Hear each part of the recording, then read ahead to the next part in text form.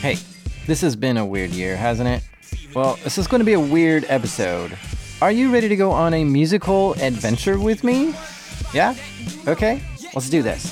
Here, check this out. Doesn't happen systematically, past the hash laterally. What happened to me? I trojaned all the firmware, the backups in your battery. Responders won't find me. Did you just hear what I heard? Pass the hash? Trojan all the firmware? What is this? In short, my wiretaps are feared. It's the man in the middle still kicking in your ear clear. First place when I'm claiming my... Man in the middle? My wiretaps are feared. Was this song made just for me? It's the information age. Watch the knowledge base grow. All these unsolved mysteries I really need to know. Who live like this? With the box full of op codes, locking down the top shows. Everywhere I drop flows. My fly words are birds in action together.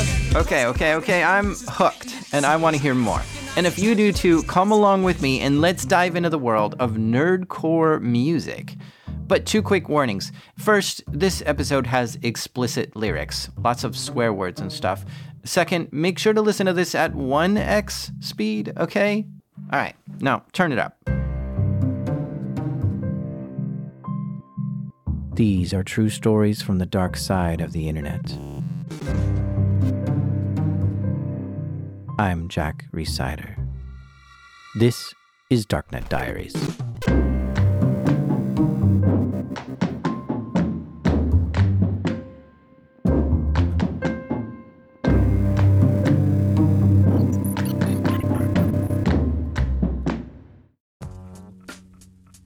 Support for this episode comes from Covert Swarm. What could be more effective at helping secure your organization against security breaches than employing your worst nightmare to break in first? That's exactly what the team at Covert Swarm delivers. Covert Swarm's subscription service emulates constant and brutal cyber attacks using sophisticated skill sets and cutting-edge tooling. Everything they deliver flows through their Offensive Operations Center, an online platform that allows you to see where your attacks are taking place, gain rapid insights into where the next breach point sits, and even direct the covert swarm of ethical hackers to explore specific areas of your estate, whether it's technical asset, physical location, member of staff, or a specific business process. They'll even communicate with you in real time via Slack, Teams, or your chosen app. If you're interested to hear how the Covert Swarm team can rapidly and repeatedly review your unique and constantly evolving security posture, then reach out to the team at covertswarm.com/darknet. That's covertswarm.com/darknet. Say hello to your favorite enemy. Say hello to Covert Swarm.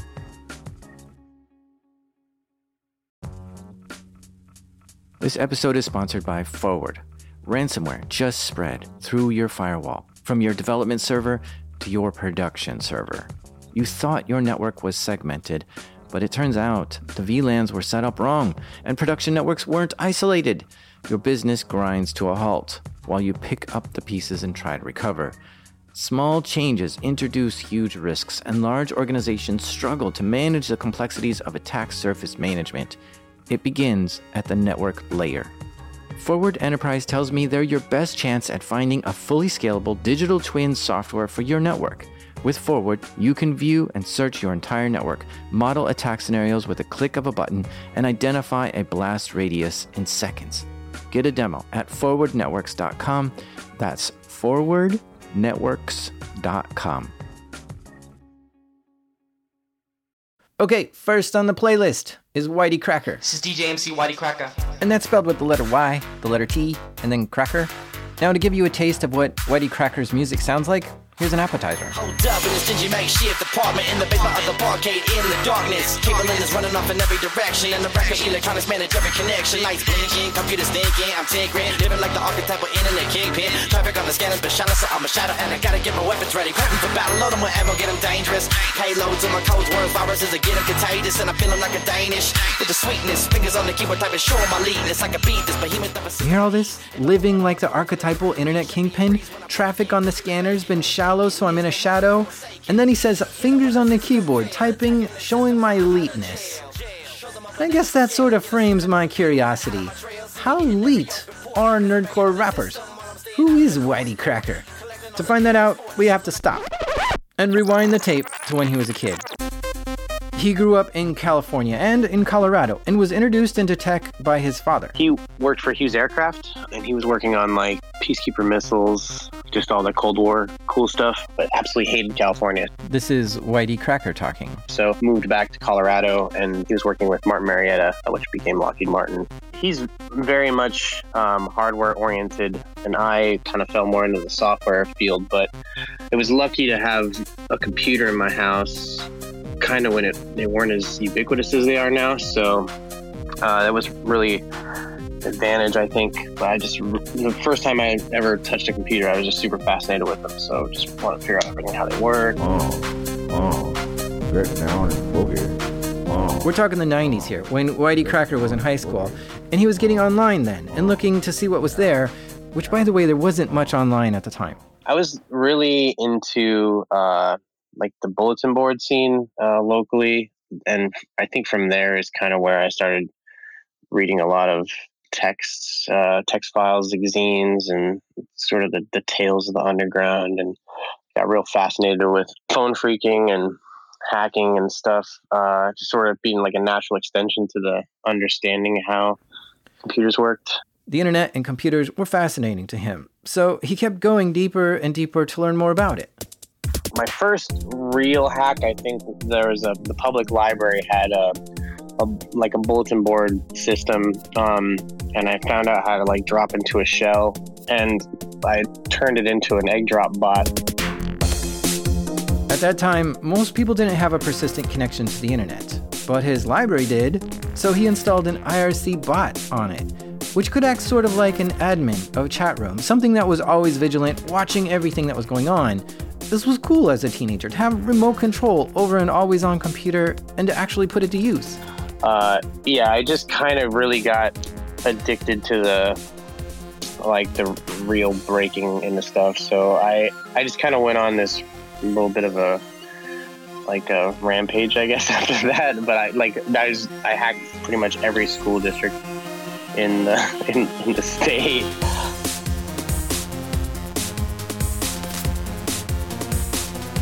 Now, before we get too far down his hacking path, at this same time, he was also learning how to make music on his computer. Oh, and just so you know, all the songs you hear while we're talking with Whitey Cracker were made by him. In the 90s, there were these programs called trackers, which would let you play samples at different pitches to make music. Like Screen Tracker was the first one that I had used. And actually a couple of the computer guys that the other hacker dudes were super into electronic music. Here's one of the songs he made while in high school using Screen Tracker. What do you think about Whitey Cracker? I think I would like to fuck him.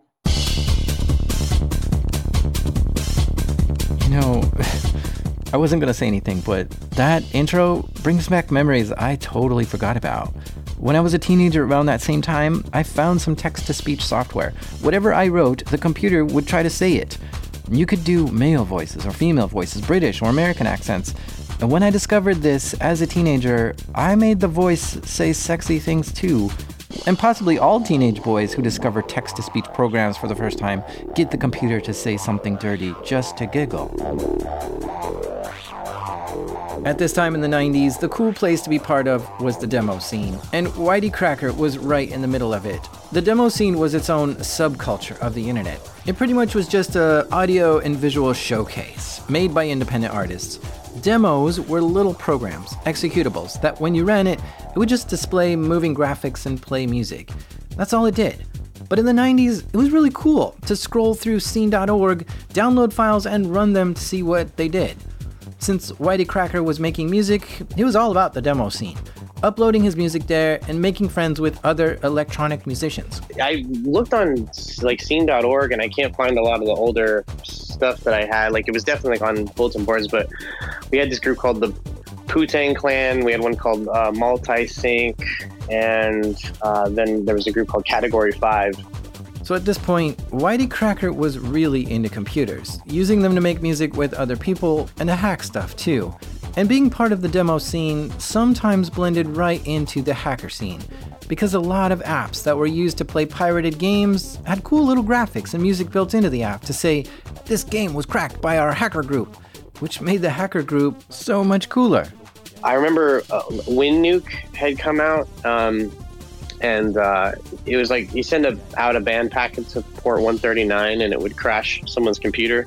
This is prior to like consumer firewalls and everything like that. So like basically if you had somebody's IP address and they had a Windows machine, you could invariably crash them.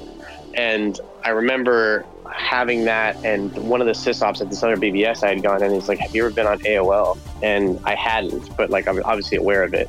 But he was like, there, you can like just knock people offline there all the time too. And I was like, oh, that's so cool. Yeah, so America Online, or AOL, was a way to get online in the 90s, but it was designed for dummies to use the internet. And so because it was so super easy to use, it attracted a lot of newbies to the internet. And in some IRC chat rooms, this meant AOL users were easy targets to try to hack. Whitey Cracker was finding ways to hack into AOL servers and look up information on their users. Don't fuck with the Whitey Cracker.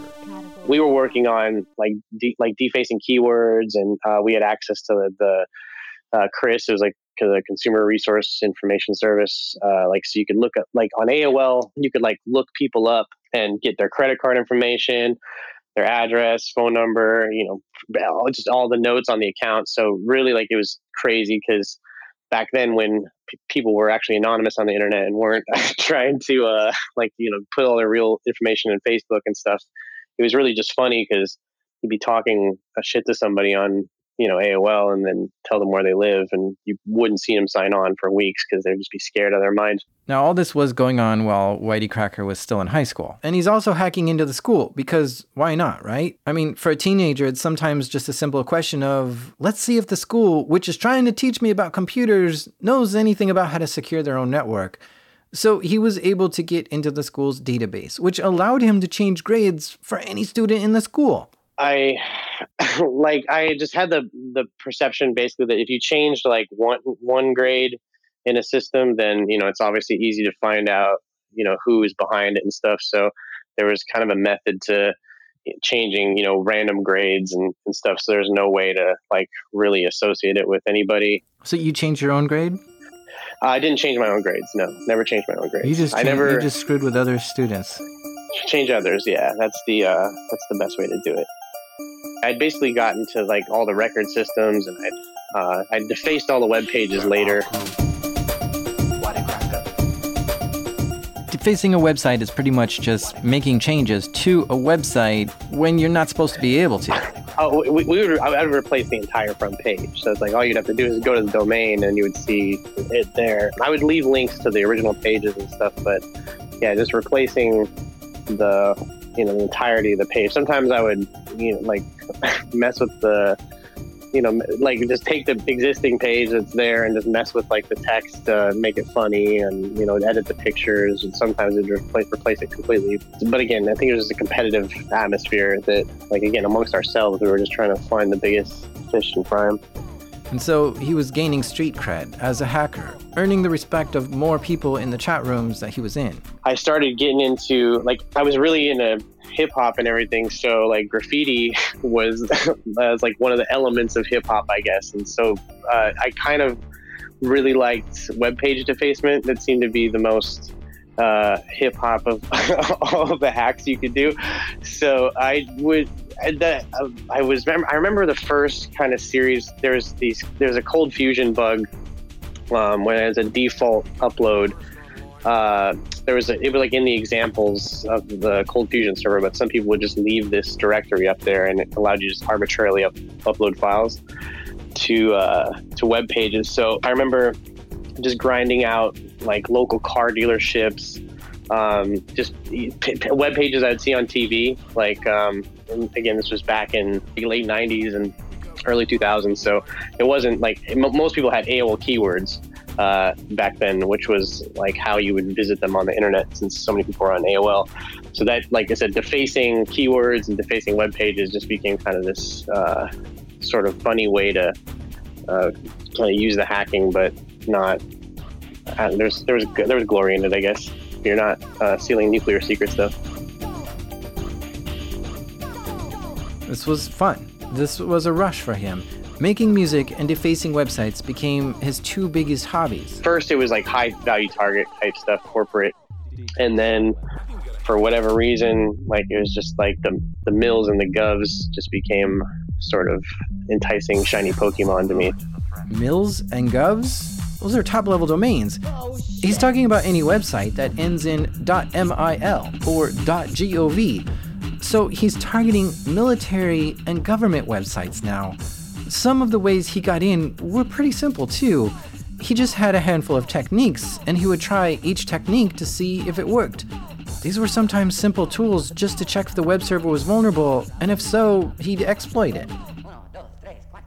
I did, the city of Colorado Springs, like, so my local town, and I hacked like the USGS, Texas Department of Public Safety, so it's like their sheriff department. I did like AT&T, Acer, the FAA, New York Department of Agriculture, Oregon State Construction Contractors Board, the Oregon State Board of Education, pretty much every school district in Colorado, the Goddard Spice Flight Center International Program, the National Training Center for the Bureau of Land Management. Yeah, it was fun. But again, my purpose was just maybe like graffiti. I wasn't really trying to disrupt the inner workings of the U.S. government at the time. So at this point, are you feeling like you're going to get caught? I was fairly certain, like, because the handle that I went by, like the Whitey Cracker or whatever, that people just, they knew me as that anyway, like, because I'd done music under it and stuff. So it wasn't like kind of a secret, and that's part of where, I didn't delete logs. Like I purposely I was just making it so I didn't really think about the consequences though at that time. Like I wasn't really, I wasn't 18, so I figured anything that happened to me, I could just get adjudicated out of or whatever.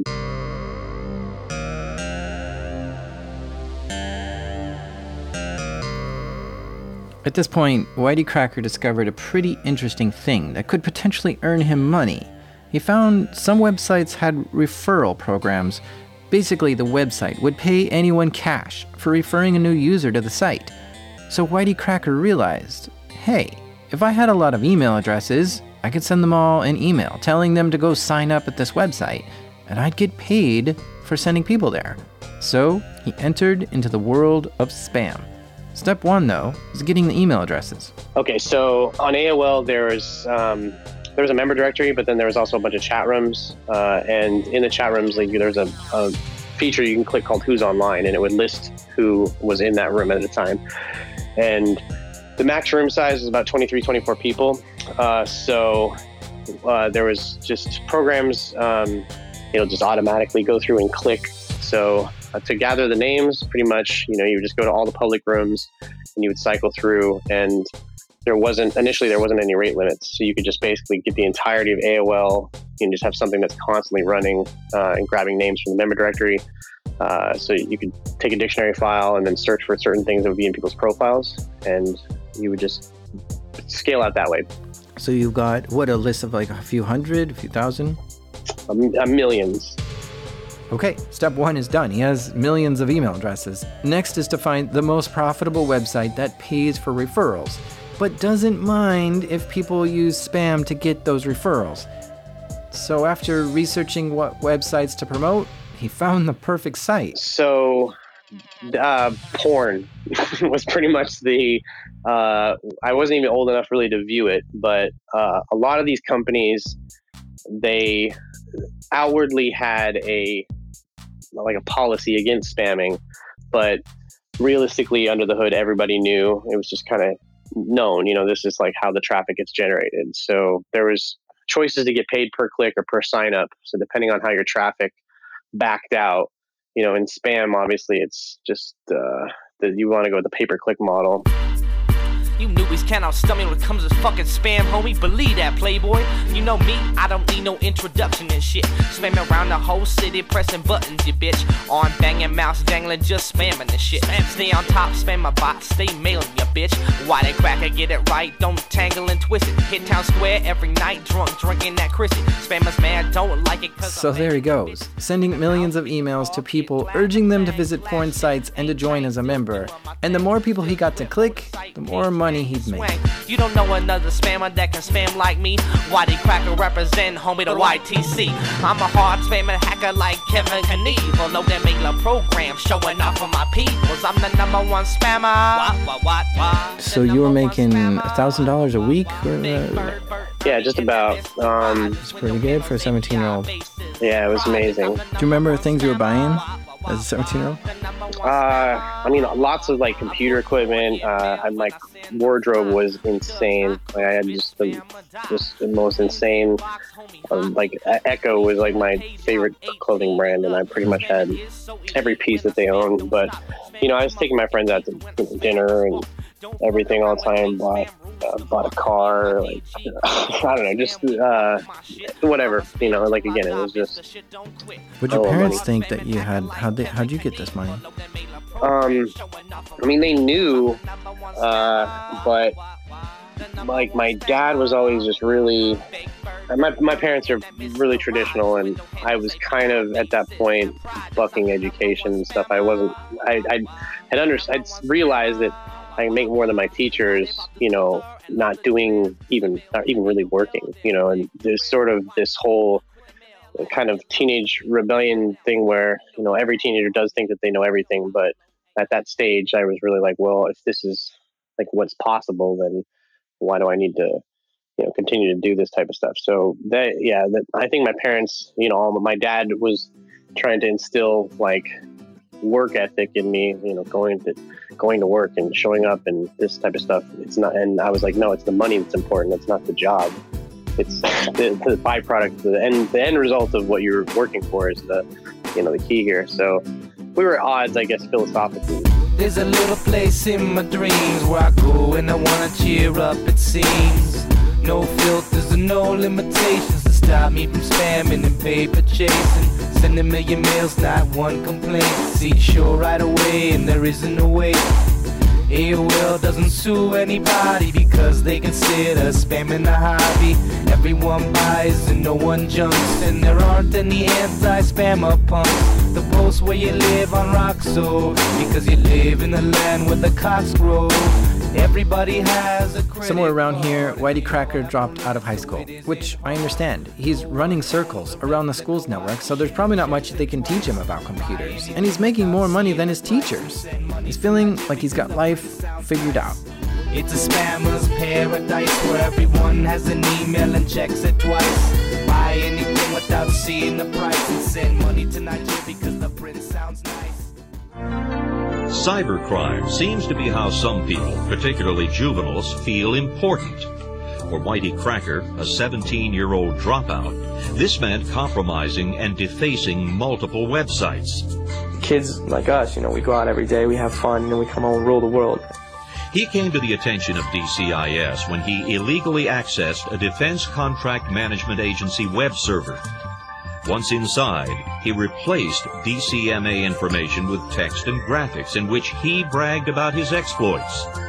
The pattern was repeated on over 40 websites, including servers maintained by NASA. Agents from DCIS, NASA, as well as the FBI began to close in on the juvenile. Meanwhile, police in Colorado Springs were conducting their own investigation. They were tracking down an individual who had hacked into local school records. The minor responsible for the defacements was soon identified, and agents began to build their case. Whitey Cracker knew they were on to him. Detective DeHart told me that they had a 314-page case report on the whole thing, and I was just like, that's huge. The 17-year-old suspect eventually confessed to one count of computer crime under Colorado law. He was placed on 2 years probation and fined $24,000. My eyes slowly rise high, so a shut state. Clearly an open and shut case in prison. By the syndicate, micro chips implanted in my wrist to get branded. Murray shot scanned along with a handprint. In the biometric tracking is mandatory. When my story begins, just another prisoner was making amends. The cell doors open. Everyone exits their cells in a uniform motion. But none of us move until the guard is spoken. Cause a spoken joy ain't a pleasant notion. I think it was that the ride was over type thing. I mean, the one pact that is still kind of, again, it was just sort of a gentleman's agreement, I would say, but they were just like, look, like if you didn't fuck with the government, like we probably wouldn't have even come after you. And I was like, and I thought that was pretty interesting. So I've just had this gentleman's agreement with the government ever since, that I just don't hack them.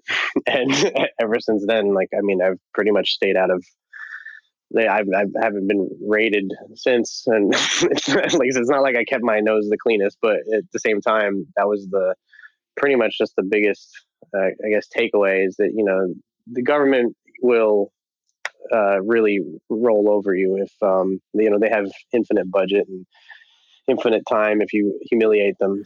But while he had a truce with government websites, he didn't see any problem with continuing with his spamming career. Spamming is life.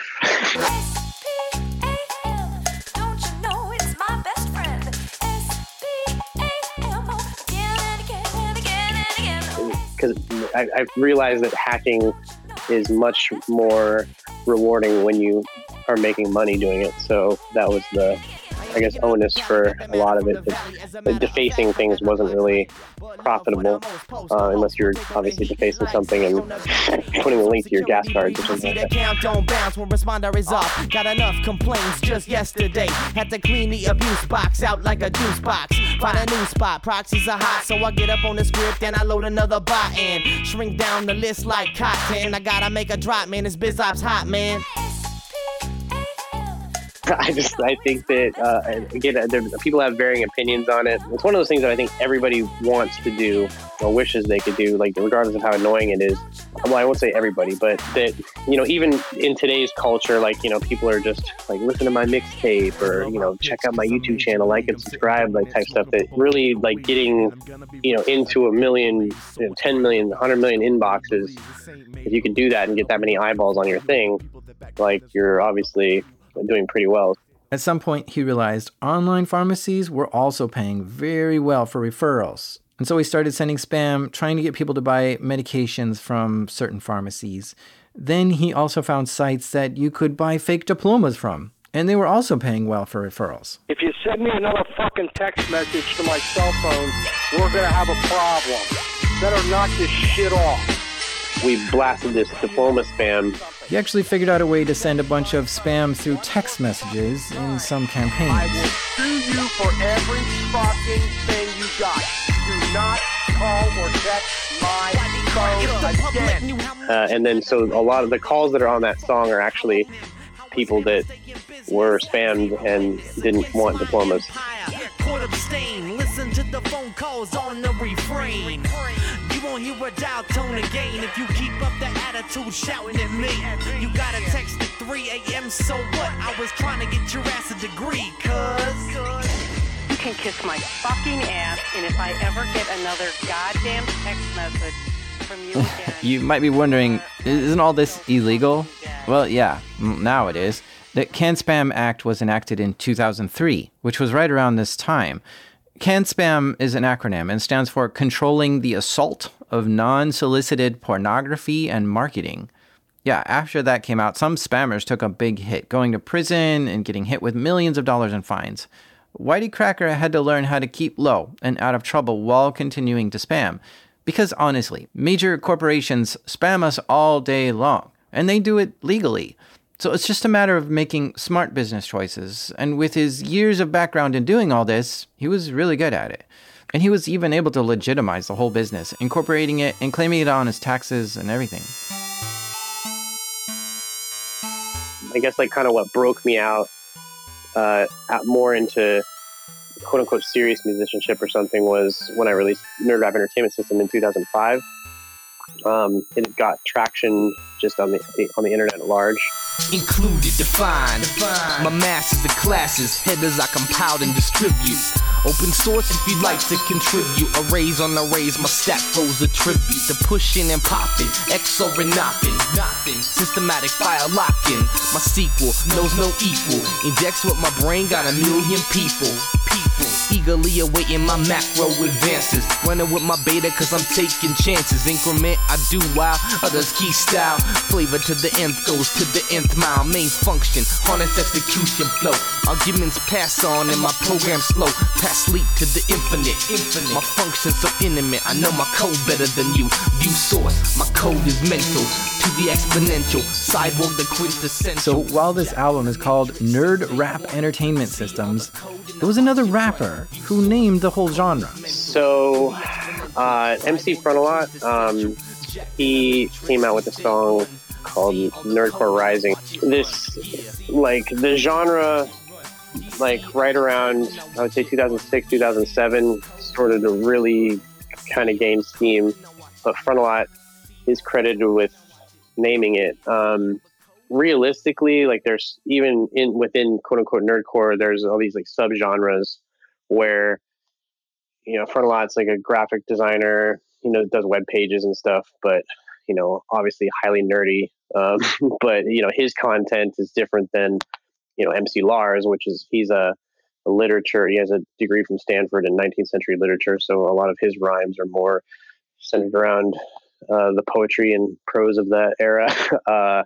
Me, like, I'd been doing music obviously prior to that, but my stuff was, it was kind of like this gangster rap for nerds type thing where I'm talking about, you know, hacking and doing all this stuff, criminal stuff on the computer and, you know, not outside in the real world type thing. But nerdcore sort of encompasses all of this sort of what we consider nerd culture, but I mean now has kind of become fused more into mainstream as technology's kind of popped off a lot more.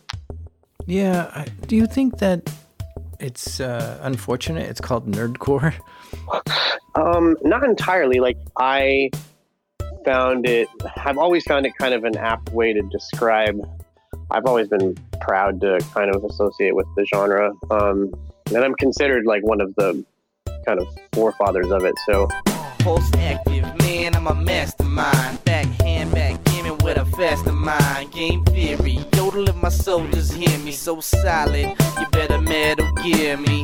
Steady gamer, you're a lamer. Need a second life just to give you some fame, huh? Bottle champagne held by the power. Buy another one when the clock strikes the hour. Getting drunk. So the nerdcore genre isn't always about hacking. There's a lot of nerdcore songs about video games, graphic design, programming, D&D, comic books, and sci-fi shows. Nerds cover a big range of topics, which means while I consider myself a nerd, I often run into nerds that I have no common interests with. We are not the same. Yeah, and this is part of where like I got Nerd Life tattooed across my stomach. Nerd life on the tummy and I'm grabbing everything. And it was like kind of a play on Thug Life that Tupac had.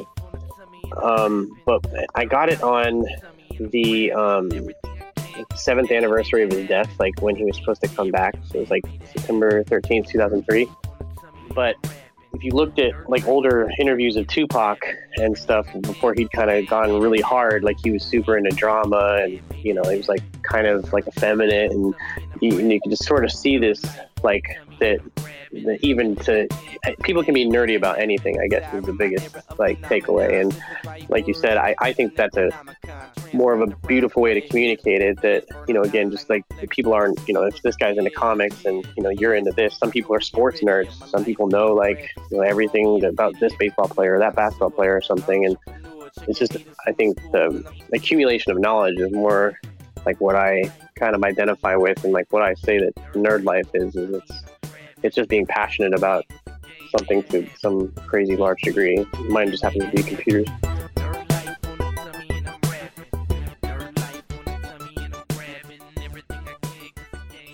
So, Whitey Cracker's music career has been pretty successful. He's been able to do international tours with his music and play tons of live shows every year. I get probably 5-6 fan mails a day that are just, like, I got into computer security because of you, or I listen to your music all the time, like while I'm coding, or, whatever. And that to me is just, I just teaching through music or getting people like inspired that way is a lot. Like, that's where I kind of feel the success comes in, is that, my fans by and large, like, are all relatively smart and, again, passionate, and that you kind of have to be a fan. And so, whereas, once, if you're a Drake fan, nothing against Drake, but that,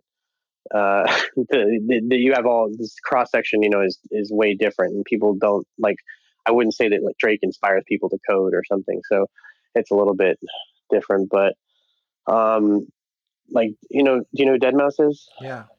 Yeah. So, he actually plucked Anti-Sec out of the weeds, and he's been playing it out now, but, we're re-releasing it on Mousetrap, his remix. So it's kind of, I guess, going mainstream in a sense, where, I mean, Deadmau5 is putting it on his album and stuff. So there's a little bit of that. I mean, still that's happening to this day. Okay, so yeah, Whitey Cracker made this song called Anti-Sec. Here, take a listen. I'm the de facto leader of a movement, screaming hack the planet back in 99. Activism in its prime, global hell had the dot mill rooted. Alphabet soup in they troops in the suits, kicking down doors and seizing my equipment, blocking on my shipments, sitting on they hit list. All day radical, emphatic beat addict in the stab hit. I envelope the game, call me Rabbit. So this is a song about lulsec, which I'll have to do a future episode on sometime. But basically, Operation Anti-Sec was a hacking campaign conducted by a group of anonymous hackers called lulsec.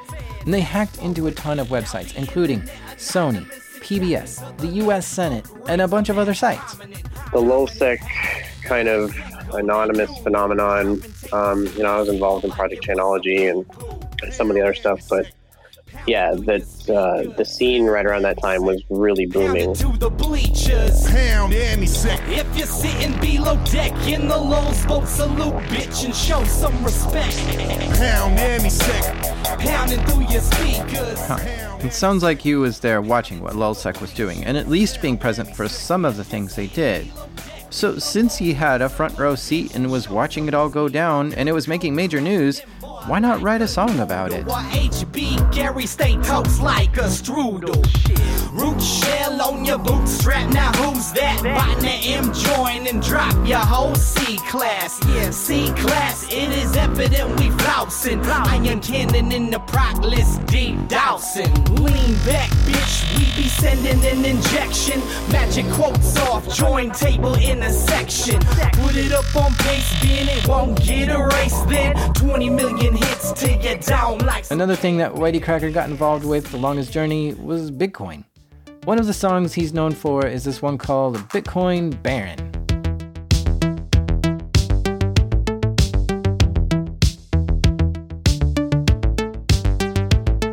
You know rappers like to rock chains, rock blockchains, knock 'em out the box, I'm on Doc's main. Key ring full of water data. I gotta pray that my ASIC incinerators blow the mind like a creeper one time in my circus divine. A fine way to keep the power bill in check. My equipment is starting to sweat from the heat. Crypto anarchy becoming a threat. So elite. You know rappers like to rock pools. I got fools who guess women. Bitcoin is currently worth something like $10,000 each right now, but when he got in, it was only like $50 per coin. So the when Bitcoin was around like $60 or something, people were like, "What do we do with it?" Like, what can be done with this? And Jason was like, I'll feed homeless people with it. So yeah, Whitey Cracker and Jason have fed over 200,000 people now through their Bitcoin charity. Let the players play pumpkin, hash function, pumping and dumping, manipulate the market, flooded from the darknet, flooded from the deep web, keep it a secret. Every exchange got the nerdy brains trading on the frequent. Wonder where the leak went. They left the cement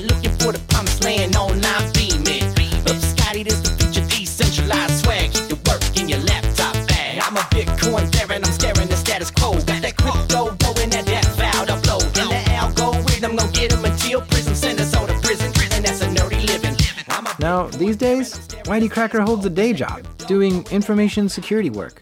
Currently, I'm working at Ring. Ring is a internet-connected camera that Amazon makes that goes on your front door. I'm part of Amazon Digital Security, but I work under more for the Ring subsidiary, and there's a lot of considerations like privacy and security there that obviously I want to make that. If I started a camera company tomorrow, I wouldn't have the reach and impact that Ring does. So it's as a utility, just being part of that pipeline and being able to affect the products kind of the way that I would like to see them distributed is a real that's where I see the benefit of working with a Google or a Facebook or an Amazon, is that again you can be in the trenches and you can affect the change that you want to see in these devices and put your mark on them. Got your neighbors wireless up in a tizzy, cause I plant little Trojans up in every major city. What you think I do on tour? Rap don't pay the bills. I'm chaotic neutral swag with computer hacker skills. So check the stripes up on the jacket. Pay respects to the malformed sin packet. Be metal in my girt. Online, I'm a filthy little hacker, but I still shine. Got an army on the grind. Check the stamp on the time. Put your click and finger up if you represent computer crime. Metal in my girt. Online, I'm a filthy little hacker, but I still shine. Got an army on the grind. Check the stamp on the time. Put your click and finger up. This episode is sponsored by Mint Mobile. On average, it takes about 30 days for a person to break their New Year's resolution. So if saving money was on your 2024 list, the odds aren't looking so great. Luckily, I have a 100% guaranteed way to save you money this year. Just switch to Mint Mobile. For a limited time, wireless plans from Mint Mobile are $15 a month when you purchase a 3-month plan. That's unlimited talk, text, and data for $15 a month.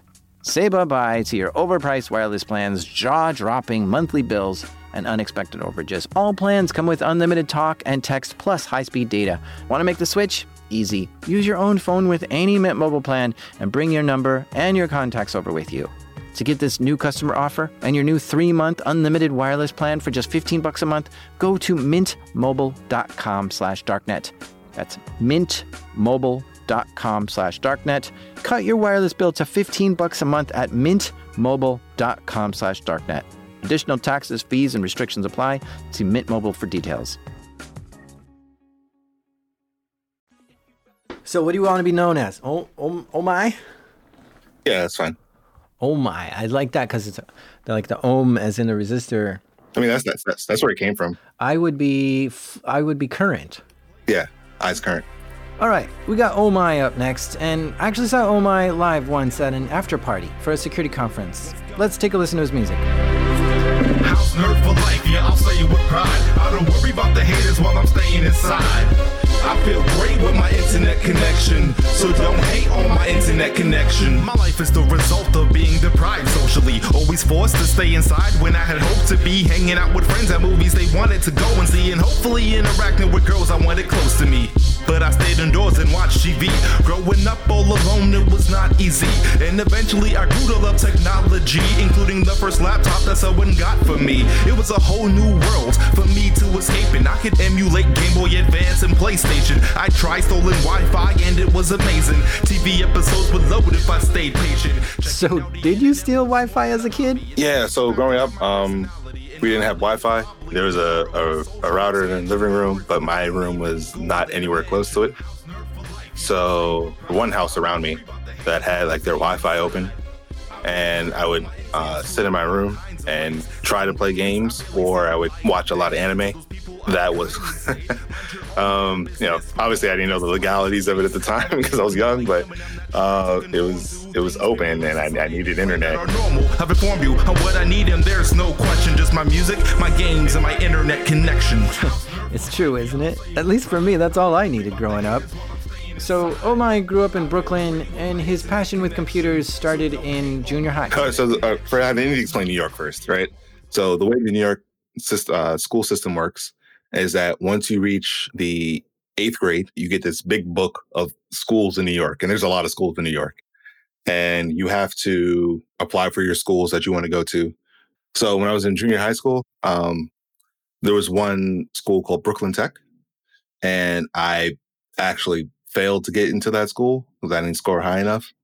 But what happened was my music teachers in junior high school, they saw that. They saw where I was planning on going, and someone put my name on a list of standby people to get into Brooklyn Tech. And Brooklyn Tech is very technical heavy, right? So they had like an aerospace engineering major. Like this high school had majors. That's how serious it was. I was like, yeah, I got a thing. I got in, and my major in high school was computer science. And so I took AP Java, computer architecture, like a prep for an A+ course, but like all these technical, like really in-depth courses, which I failed most of them because I stopped going to classes like halfway through. But that was my exposure, my initial exposure to most of the tech industry. I did pretty well. Like I did like the projects and stuff. I just didn't go to class half the time. Yeah, and then how were you into music at the time? So that was from junior high school when I was in band. I picked up alto saxophone, and I was playing that for a couple of years. And then when I got to high school, New York has what's called the all-state bands. So there was all-state marching band, all-state jazz band. So I joined the all-state marching band, and eventually I picked up like baritone saxophone and French horn and trombone. And I was just playing all these instruments, and I was like, yeah, I'm gonna go be a video game composer when I leave high school. And that didn't happen, but that was the goal at the time. Huh. That makes me think, are people who make music for video games also nerdcore musicians? I mean, shoot, some of the rappers here are taking video game sounds and putting them in their songs. So maybe.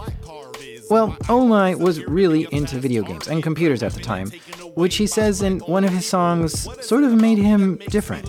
Equal. Let's say I'm not black because I'm a nerd that speaks with eloquence while pronouncing the entire word. But the whole idea of that is really quite absurd. So listen up for a bit and you might concur. Yes, I'm an educated man from Brooklyn. Yes, I'm a nerd, but there's no need to sink your hooks in and try to... So, okay. The first thing I understand is that in a lot of black neighborhoods, right, there's like an expectation, at least back in the 90s, and maybe still now, you sort of fit in a certain way, right? So if you like certain things or if you talk a certain way, people will say, oh, you talk like you're white, right? You talk all proper, all that kind of stuff. And it was kind of one of those things that at the time, like I was just kind of like, I was like, oh, okay, sure. But it was like one of those things that kind of stuck with me because it made me feel like I didn't fit in at the time, especially going to a school like in Fort Greene, right, in Brooklyn, which now isn't as black as it used to be. But it's definitely got gentrified. But it was one of those things just growing up. It was what I was told by like other people, right, who look like me. It was oh, you're too white, or you like white girls or something like that. It was kind of like, okay, sure. So if you walk around claiming that I'm more lame because I ain't into sports games, you leaving me shortchanged. An individual, no need to conform, shame. It's my life, I ain't talking about the board game. You had no clue I could rap? Well, I'm not surprised. Sorry for causing so much trouble when I rock the mic. I always shoot for the... And for whatever reason, there's always been this expectation that like, because I'm tall, right, that I play basketball. So I've never really got into playing sports. I've never really cared too much to watch it. I get really annoyed when people have that put that expectation on me, like I'm supposed to know something. I joined the Navy, and I left. I left New York, and I was doing electronics. So I had my hands in a lot of like deep network and radar electronic stuff. He spent years in the Navy doing this stuff, and he was thinking about getting out and doing something else, but then he saw a new opportunity. The Navy has this role for cryptologic technicians for networks who do mostly, that's like the cyber field for the Navy. And I was like, you know what? I'm going to give this a shot. I'll stay in for 4 more years and see how it goes. He ended up spending 10 years in the Navy, and then he got out of there and transitioned back to civilian life. I'm back. It's the return of the own. It's the return of the own. Black hackers /rapper, the return of the own. I'm settling for nothing less than usurping the throne. No matter if it's on computers or I'm heard on the phone, the observer my tones in hoods and suburban homes. Finished 10 years in the Navy drinking bourbon Patron, and I finished up my bachelor's while learning to pwn. Nerd in the zone, thought I was deserving a clone. Full-time job, full-time student, I emerged fully grown. Now I'm back in attendance. So when he got out of the Navy, he got a job as a penetration tester. Your network security level way down. Nothing can stop me, I'll find my way round. Taking over your DC, nothing is safe now. This might be your network, but it's my domain now. I ain't scanning networks for practice, checking your ports. I am scanning for access, enumerating services. Better apply your patches, I'll search exploits. Exploit DB knows what the hack is. Yo, you need to fortify heavily. I see your database services in version 1 SMB. You know what this nerd gon' do. Payloads, I'm eternal you. This squad 4 will make you sad forever, that's eternal blue. Dumping hashes when I'm loading up that Mimi cats. Creds to my boy John, see how many he can crack. Smashing, I grab on that lateral path. Think moving blunts when I say that I'm passing the hash. Not a script kiddie, they ain't the level I'm on. I'm a snake charmer, watch me dance around some Python and generate shell code for surfaces I find on your network. Pop a shell like it right on. So when I was a web app pen tester, and as I was doing this pen test for whatever site it was, they had ASP. Right? And I was like, well, what can I do with this? He decided to write his own tool to give him command line access to this machine. And so like being able to take over an entire box, to me it was like super exciting. So it was the first time I did it. And like being able to take over an entire box just through a web shell and like writing .NET payloads and all these other cool things that people were doing that I was just kind of like, oh, you're doing cool research in .NET. Let me go figure out how to write this web shell. It was definitely an experience. And like one of my favorite experiences from that job. No antivirus products? Guess you've never heard of those. I'm on that Willy Wonka, got the golden ticket Kerberos. You actively blind, I'm tapping your lines, homie. All your unsecured traffic is mine, homie. While your boss browsing porno in the workday. No good, he about to catch a virus in the worst way. He's staring out a lot of chicks, but all I'm getting out of it, that site he's peeping is mining Monero with some JavaScript. And I bet he won't like that. I'm just trying to get paid to be a white hat. Open my report and I'ma write that and show the impact of an attacker and put him on the right track. I wrote that song specifically for my resume because I knew that like getting out the Navy, getting a job was going to be a little hard. And I had some experiences with some companies who explicitly mentioned that they had a hard time hiring veterans because of personality issues and like personality conflicts. But I just wanted to do something unique for my resume. And so I just left the link to the song at the bottom, the footer. Mm-hmm. I was like, yeah, check out this song. Like, hire me, please. Please. Well, how did it work? It didn't. So, the companies that interviewed me, the song aside, I just didn't get hired. So I already knew it was going to be an uphill battle. Did they comment at all on like, oh, cool song, but no? So one of the companies, that was like one of the first things they brought up on the phone interview, the phone screening. And I was like, I guess it worked. So I guess I did a good thing there. Omai's really into Python. He learned it while in the Navy, but he's been using it ever since. His Twitter bio even says, Python is life. So I asked him, how does being good at Python make you good at doing security work? Oh man, Python makes it easy, right? So because like Python is like super well supported by, so many people, and there's always someone writing a new library somewhere. It makes it one of the most versatile languages. I would say that like no matter what your field is in InfoSec, you can probably use Python for something, because there's always something that you can automate. There's always something that you can make easier. And for sure, Python is one of the most approachable languages to do that in.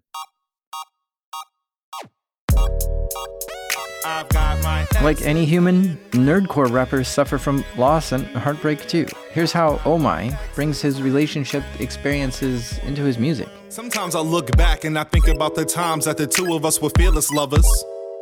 Then we fell apart and we both had broken hearts, but we never got to clear our buffers.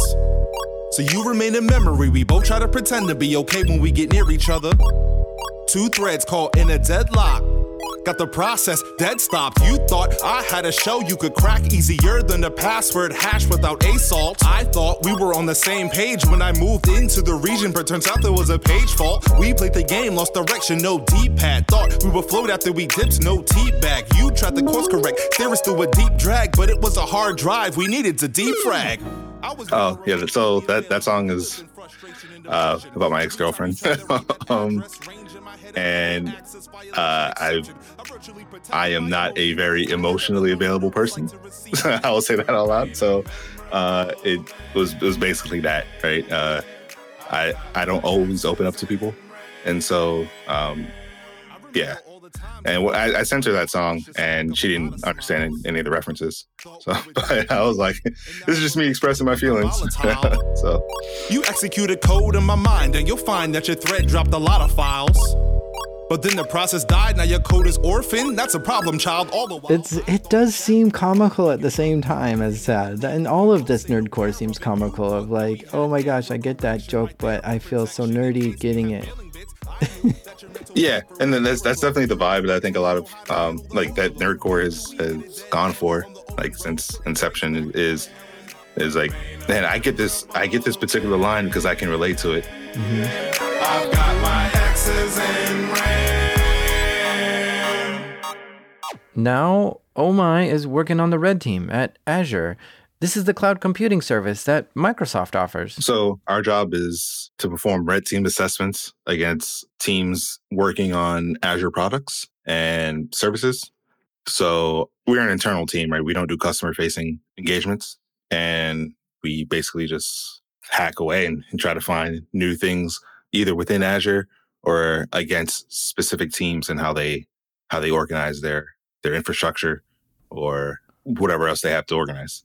But get this, while yeah, he's hacking on Azure itself sometimes, his scope goes way beyond the product. Right. So if you take like Azure Functions, for example, right, we're not looking for vulnerabilities in Azure Functions. That's for the product engineer teams and security assurance team. We're looking for ways to hack the Azure Functions, the development team, right, and any vulnerabilities that they may have that might lead us to take over their service, for example, which has bigger implications down the line. Wow, that's crazy, huh? He's trying to hack the people who work at Microsoft in order to help keep Microsoft products more secure. Wild. The last song I want to leave you with from Oh My, it's called Tabs. I absolutely love it. I got tabs in the browser, I got tabs. Tab bars in my browser, always crowded on the daily. Always filled with some bull or some articles I may read. If you saw the way my windows look, you'd call me crazy. I be spawning tabs like rabbits when they making babies. It's a maybe if you ask me if I ever plan to close them, never knowing if I need them. So they stay there for the moment, always open up a new tab. Whenever I'm browsing, tab count flex like Goku. Over 9,000, I got these tabs in my phone. Internet Explorer is not a browser, I'm tabbing in Chrome, tabbing at home. Every time I open up a new window, my tabbing is grown, back to the bone. When it comes to browsing, I am the key, keeping tabs on the throne. That is a stone, keep it in memory like all the RAM for the tabs that I own. I got tabs in the browser, I got tabs. I got tabs in the browser, I got tabs. I got tabs in the browser.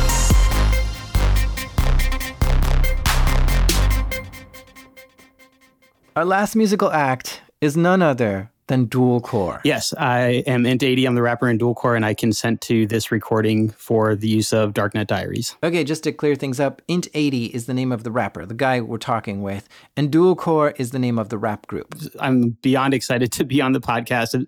Your podcast is literally my favorite one. I've listened to every single episode. I can't say that about any other podcast. Dang. And as soon as new episodes come out, it's like the first thing that I listen to. Whoa, it's always a trip for me to meet someone and find out that we have mutual respect for each other's work. I really dig Dual Core's music too. Here, check this out. My multicast datagram IP flow spreads across routers, making every neck glow. Exponential growth, rate is out of control. Forced to DDoS and CMOS everywhere it goes. I stand for the purity of art and our craft. And the overflow buffer always causing a crash. Every track's pick backs, vocal tones dispatched, always working hard. But I've been known to kick back. So you ready to start? Sure, let's do it. All right, so what was going on in high school? Were you a nerd then? Absolutely. Yeah, I got in trouble in high school. I took a C++ programming class and sent, using NetSend, I sent a message to all the Windows computers saying there was a virus in the system. And I waited until everybody had logged out at the end of the class period. And the next class period came in and they all logged in and got this message box popping up saying there was a virus. And I got kicked off the computers for like a week. And it was in high school where he started making music. I listened to hip hop. There was a kid that I used to program and hack with on AOL, and he lived in New Jersey. And so we would either be talking about hacking or programming or hip hop. And we'd have discussions of who the best rapper was, et cetera. And he's actually the one that got me started rapping. He sent me an email with a rap verse that he wrote about how he was a better hacker than I was. And I paid it no mind because I knew that I was a better hacker than him. And he kept bugging me to write a response back. So eventually I wrote a response, and that was my first rap verse that I ever wrote. And it was about how I was a better hacker and programmer than he was. My first time online, 1995, my neighbor's new computer. We took it for a ride, addicted from the start, and it wasn't ending soon. In JPEG room, seeing women in the nude, but that's not my interest. Time I could invest, Deltries and Trojans, computers I could infect. Hold on, I'm getting ahead of myself. Take a step back. I remember making my first website, and I was just learning HTML, but obviously I didn't know HTML particularly well. And I went to paste something into an IM to somebody, and I thought I had some other content in the clipboard, but what I had was the markup from the website that I was building, and it was all messed up, and it crashed AOL, or it froze it, or something bad happened. And I was curious as to what happened, so I looked at what was in my clipboard, and it was the markup from my website, and there were some syntax errors, like the tags or the values were wrong or something. And at that point, I realized, okay, what if I intentionally put bad values in the markup and then send that to somebody? And so then I just started kind of manually fuzzing, putting in strange values like having a font size of a bunch of 9s, or starting the HTML with like an ending HTML tag. And so what would happen is there were all these bugs in the AOL client, and you would get kicked offline, or AOL would freeze up or crash, or something bad would happen. And at the time, it was dial-up, so it took you like 10 minutes to get back online. So you'd be in a chat room, and someone would argue with you, and you'd turn off your IMs and send them an IM with this awful HTML in it, and their client would crash, and they would go away and get kicked offline. Step back, started making fan sites of artists that could rap. Pasted some code in an IM to start up. AOL choked, was frozen on the markup. Came across proggies and tools made by others, kicking people offline. The scene called them gunners. Had the best strings, it would crash and hold the throne, so I couldn't give them out. Had to code it on my own. VB3 downloading, feeling out of place. And so I used to trade these punch strings, this malformed HTML, for stolen accounts so that I could keep access. My parents would always get upset with me for some reason, and then they'd take away my AOL access. And so I had all these stolen accounts so that I could continue having access to the internet. And what really drove me into programming was I had a secret stash of punch strings that I refused to share to anybody because they were so good. And so I needed a way to weaponize those. And so that drove me to learning Visual Basic and the Windows API so that I could write my own punters to then kick people offline. Dualcore actually collaborated with Whitey Cracker on this song. It's called I Remember. Digital gangsta, he made a splash in a couple private rooms in 98 if my man is correct. I got immediate respect in my past with the freaking and the hacking and the spamming for cash. Just as Astro, I actually did not want to do computers as a career. I went to school. I have a Bachelor of Arts in political science, and I wanted to be a lawyer. And I really enjoyed classes like civil liberties and criminal justice. I really enjoyed doing case studies, writing about dissenting opinions and concurring opinions. And I always thought of the movie The Matrix, where they show Thomas Anderson in his cubicle after he's just been yelled at by his boss. And it just looks like such a drab situation to be in. So that was my stereotypical view when I was younger about what having a career in computers would be like. But I was approaching graduating from my political science degree, and I went to a law day at a law school, and learning about how much you had to read and write was unbearable for me. So I decided hacking computers is really fun, and maybe I can get a job doing that, or at least programming and building web apps and stuff, which is something I had been doing at that point. His first computer job was doing website development. He then started hanging out at security meetups, and from there he got an internship doing security work. After that, he went to get a job doing application security, which is where he's paid to find bugs in the software that the company makes. Right. Except I was a consultant, so I would basically be on like a 5-day engagement, and we would do white box or black box assessments. White box being where you have exposure to the entire source code, and black box where you're just targeting just like a regular site or an application without any knowledge of its source code. And then, you for the first 4 days, you're pretty much hacking and trying to find bugs. Unfortunately, like I think in one of my first assessments, I think I pivoted through the network and got domain admin and checked in with the engagement manager and said, okay, I've got domain admin, now what? And they're like, no, that's not what you're supposed to do. You're just supposed to take a screenshot of the alert box and put that in the report. Down your brain, again from the start when computers had tubes. I don't mean the internet's the real vacuums with diodes and relays to shoot for the moon. Just one system filled the whole room. Advanced back then to write plenty tracks. I toppled Colossus, sacked ENIAC. Back in the 50s before they had help, my AI deceived even Turing himself. Let's see, at that point, I think we had just started dual core. So I know we started dual core in 2006. That was when we were making our first album, 01. In 2007, that was when we released our first album, 01. And also in 2007 is when I got my first application security job. And I remember when I started at the company, people already knew about dual core, which was mind-blowing to me because I was just some kid recording rap songs in a basement in Cincinnati. So it was a shock to walk into a place and people already knew my music that had only been out for a few months. Let's play a game. Dial up NORAD's global thermonuclear war pack. Rabbits and blue shots match my anger with the Da Vinci virus to capsize tankers. Large fortunes made in small amounts. Take a fraction of a penny out of everyone's account. Fire and ashes. Dual core is two people.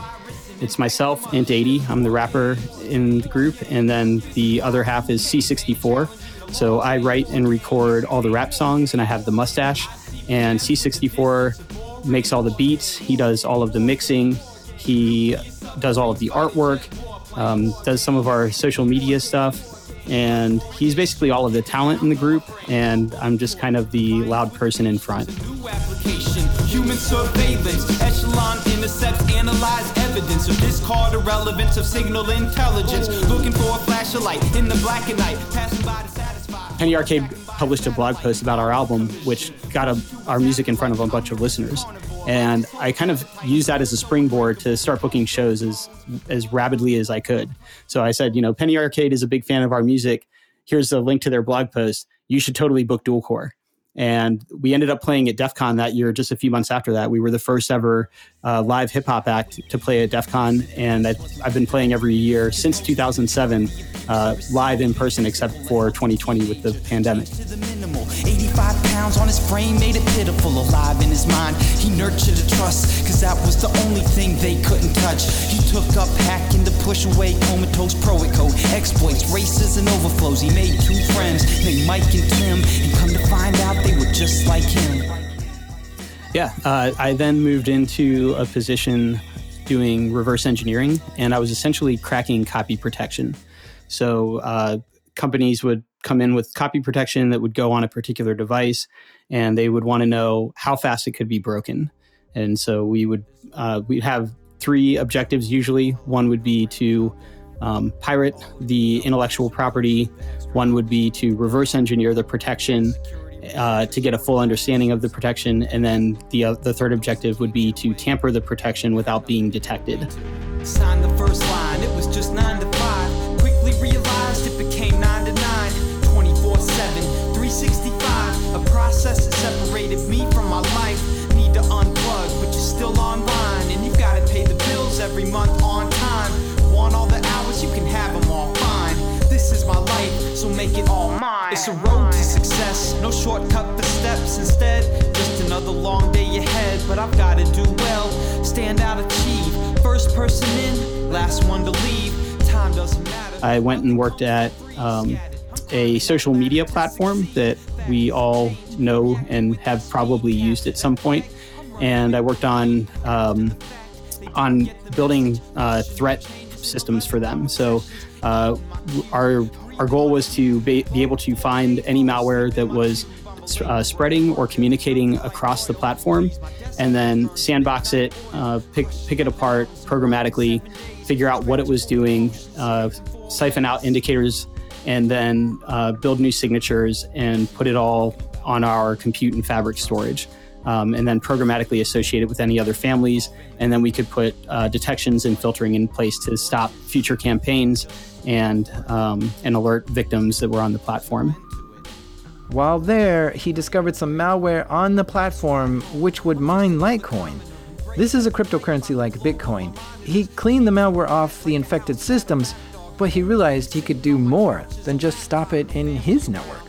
I reached out to the Litecoin mining pool and asked them if they would stop, basically like stop all of the progress for this particular account. And I had evidence of these are the malware samples. Here's like in the code where it's using your pool, etc. And also the malware had stages up on Dropbox. So I worked with Dropbox and said, hey, this malware is like staging off of your platform. Can we find all of the instances of it? And so Dropbox was able to find them all. And then the C2 was at some hosting company. So I reached out to the hosting provider and I said, hey, this malware is got its C2 on a VPS in your hosting setup. Can I get a copy of the VPS? And they said, sure. And they gave me a copy of the VPS. And that gave me all of the logs and keys that the malware authors used to log in and check into the C2. And then on a particular Friday, I said, hey, on this Friday coming up at 9 a.m. Pacific time, let's kill everything off. And so we did. We did this coordinated takedown. And that Friday at 9 a.m., the malware ceased to exist on the internet. And it was super fun. Science, the point I've almost mastered it. Such a vicious cycle. Can you see the pattern yet? No free minutes when I'm always working overtime. No, I go and try, but my life is broken, polarized. Work more and more. It's less time to socialize, and that's just a gamble. So why try and roll the dice? So after leaving the social media platform, I took a job as a red team operator. So I worked on the red team at Salesforce, and our job was basically to make the bad things happen. To be stepped on. Hackers are the future. We're the ones for you to bet on. Fuel to the fire like computers were a chevron. This is all decades, way before I met John. So I led on. Knowledge gives to wisdom. Got a job and it pays, and it doesn't end in prison. Help secure computers by installing malware in them. Hoping they don't twist it, turning me into the victim. We would start any red team operation with asking the question, what's the worst thing that can happen to this business? And Salesforce has a number of acquisitions, so there's always fresh attack surface for us to look at. And we basically would try to go after things that were really important or critical to the business, things that mattered the most. Because if you're handing in a report to executives and you just say, look, I popped an alert box, no executive understands why that's important, maybe not even what that is. But if you're able to say, I have a copy of all of your customer data, and I've put backdoors in the source code that makes your business run, and those are the most important things to your business, they're going to understand we're going to be out of business, or the stock's going to take a hit, or bad things are going to happen. And so we would do that kind of stuff, right? We would try to exfil customer data, or we would try to backdoor source code, or we'd break into places sometimes. And so trying to frame the objectives in a more high-level way and telling a story rather than just handing in a report that people might not read. Commanded and controlled, inject drop caps, cross-site, all that. Felon catching shells every time I hear a call back. One more story, one more hacker. Back to the past when the path got fractured. Sometimes calm, sometimes disaster. Turn the page and we start another chapter. Just another story, just another hacker, just another past. Up until it's shattered. Sometimes calm, sometimes disaster. Turn the page and we start another chapter. But that job didn't last long. If you Google DEF CON Salesforce, you'll see articles about a mishap that happened, and he got caught up in all that. I have since pivoted into a cloud engineering kind of role. And so I build cool stuff, but I also break things. And so it's a nice balance of getting getting both sides of it, right? Being able to construct and then also tear down and see how to construct it better in the future. Not every geek with a Commodore 64 can hack into NASA.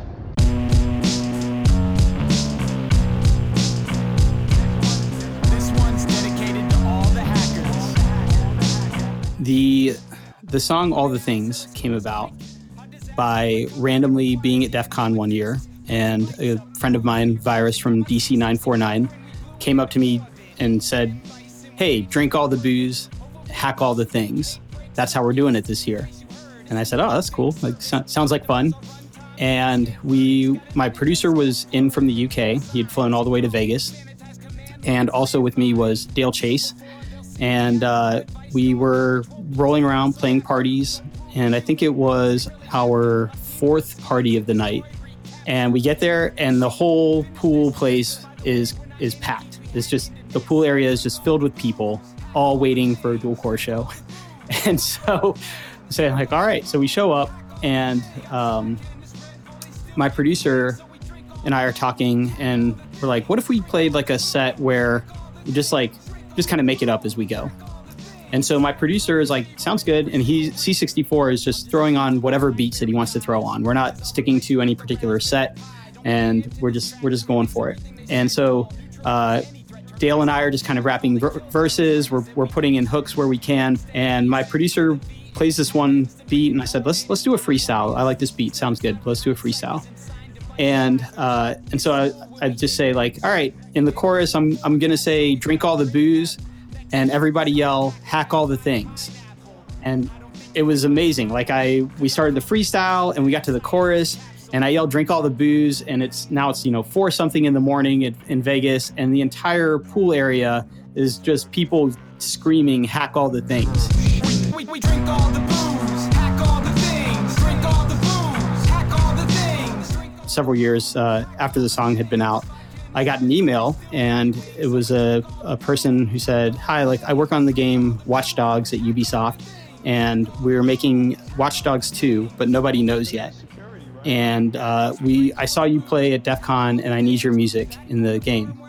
So how do we do that? And I said, send me an NDA and we'll get everything set up and we'll make it happen. And so they ended up including all the things in Watch Dogs 2. Then we're back in underground.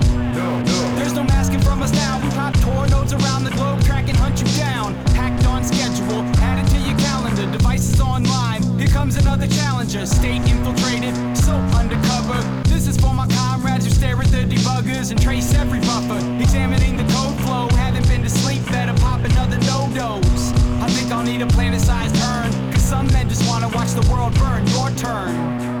Dual core has continually grown more popular over time, and so much that he's been able to book live shows all over. I played all across the US, Canada. I've played in Colombia. I've played in Brazil. I've played in Dubai. And I played all across Europe as well. We even did a 3-week tour, me and my producer, in the UK. But when I started, I always thought that my ideal week would look like hacking stuff Monday through Friday and then playing rap shows on the weekends. And that is the structure that I kind of derived or composed and have stuck with all these years. And it's worked out really well. I've done some tours where, we're on the road for anywhere from like 3 to 8 weeks. But for the most part, normal week for me is like Monday I go to work, and then Thursday or Friday I'll fly out and play shows, and then Sunday or Monday I'll fly back, and Monday I'm back at work again. Dual Core has done some collaborations with other Nerdcore rappers, but not all Nerdcore rappers are hackers. Like we were saying earlier, some Nerdcore rappers talk about video games and some talk about anime, but in order for Dual Core to collaborate with these other people, he created a file sharing system on his server that he set up. However, he set it up using SCP, which is a secure file transfer method, but that takes a couple steps to set up. When I started doing collaborations with folks, I'd say, hey, here's send me your SSH public key and I'll set you up with a user account, and then you can SFTP or SCP your waves up. And I thought, everybody was a hacker like I was in the nerd rap scene. And I think Whitey Cracker was the only person that when I said that, he didn't blink an eye. He said, okay, no problem. Here's my SSH key. Good to go. Meanwhile, everybody else was like, what is SSH? What is a key? What is SCP? How do I get you the files? And so I always thought that was like a really funny experience, kind of having the realization that there aren't many hackers that are out making rap music. And see, that's what I think is interesting about this sliver of music in the world. The lyrics are about this specific type of computer usage. But not only that, it's made by hackers themselves for other hackers who want to hear songs about hacking. Hey, I dig it. And after chatting with these guys, I really am surprised at how much they're actually doing security themselves. I don't know why, but I just assumed they were wannabe hackers. But no, they aren't. They really are doing this stuff. So now, when I listen to Nerdcore, I have a newfound respect for the musicians behind it.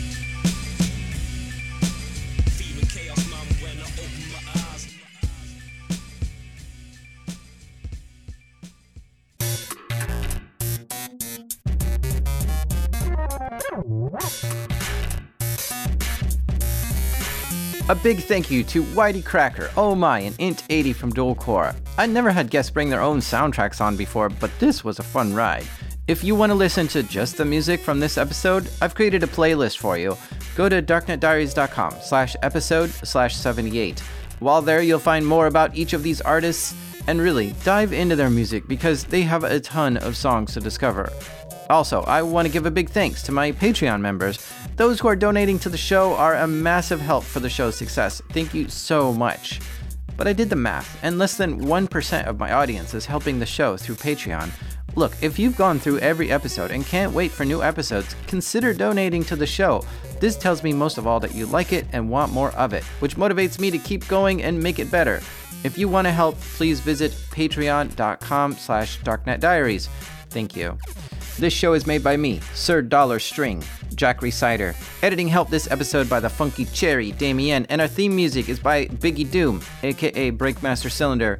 And even though for some weird reason, I think 1024 is a perfectly round number, this is Darknet Diaries.